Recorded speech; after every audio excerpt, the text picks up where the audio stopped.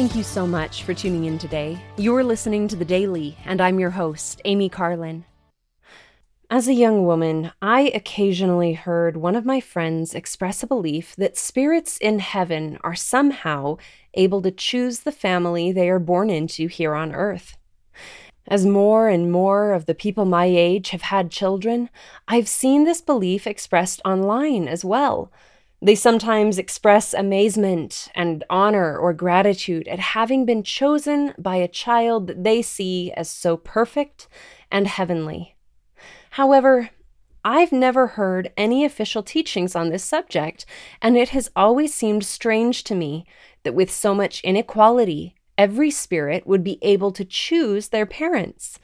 While we believe in foreordination to particular callings, the Church of Jesus Christ of Latter-day Saints teaches that predestination is not true.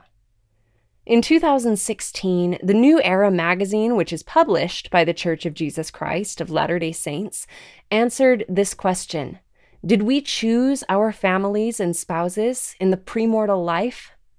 The response reads, "We don't know. There are few things we know for certain about premortal life. For instance, we know that we had agency and were allowed to accept Heavenly Father's plan of salvation or to rebel with Lucifer.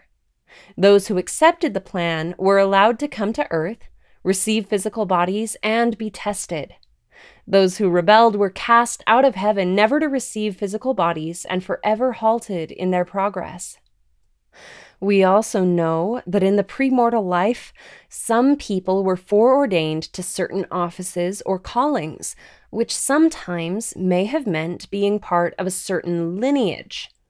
What has been revealed about our use of agency in the premortal world seems to highlight our consenting to Heavenly Father's plan and perhaps making covenants with Him related to some foreordained office or calling.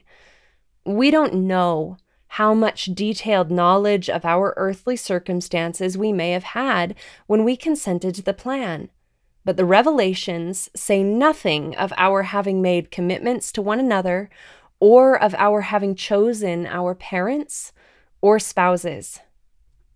I found this explanation very helpful. There are many things we don't know about life in the spirit world, either before our birth or after our death.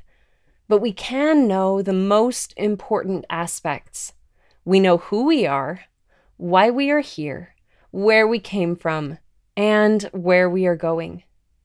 We are spirit children of heavenly parents. We were working hard to become like them when we lived in heaven before our lives here.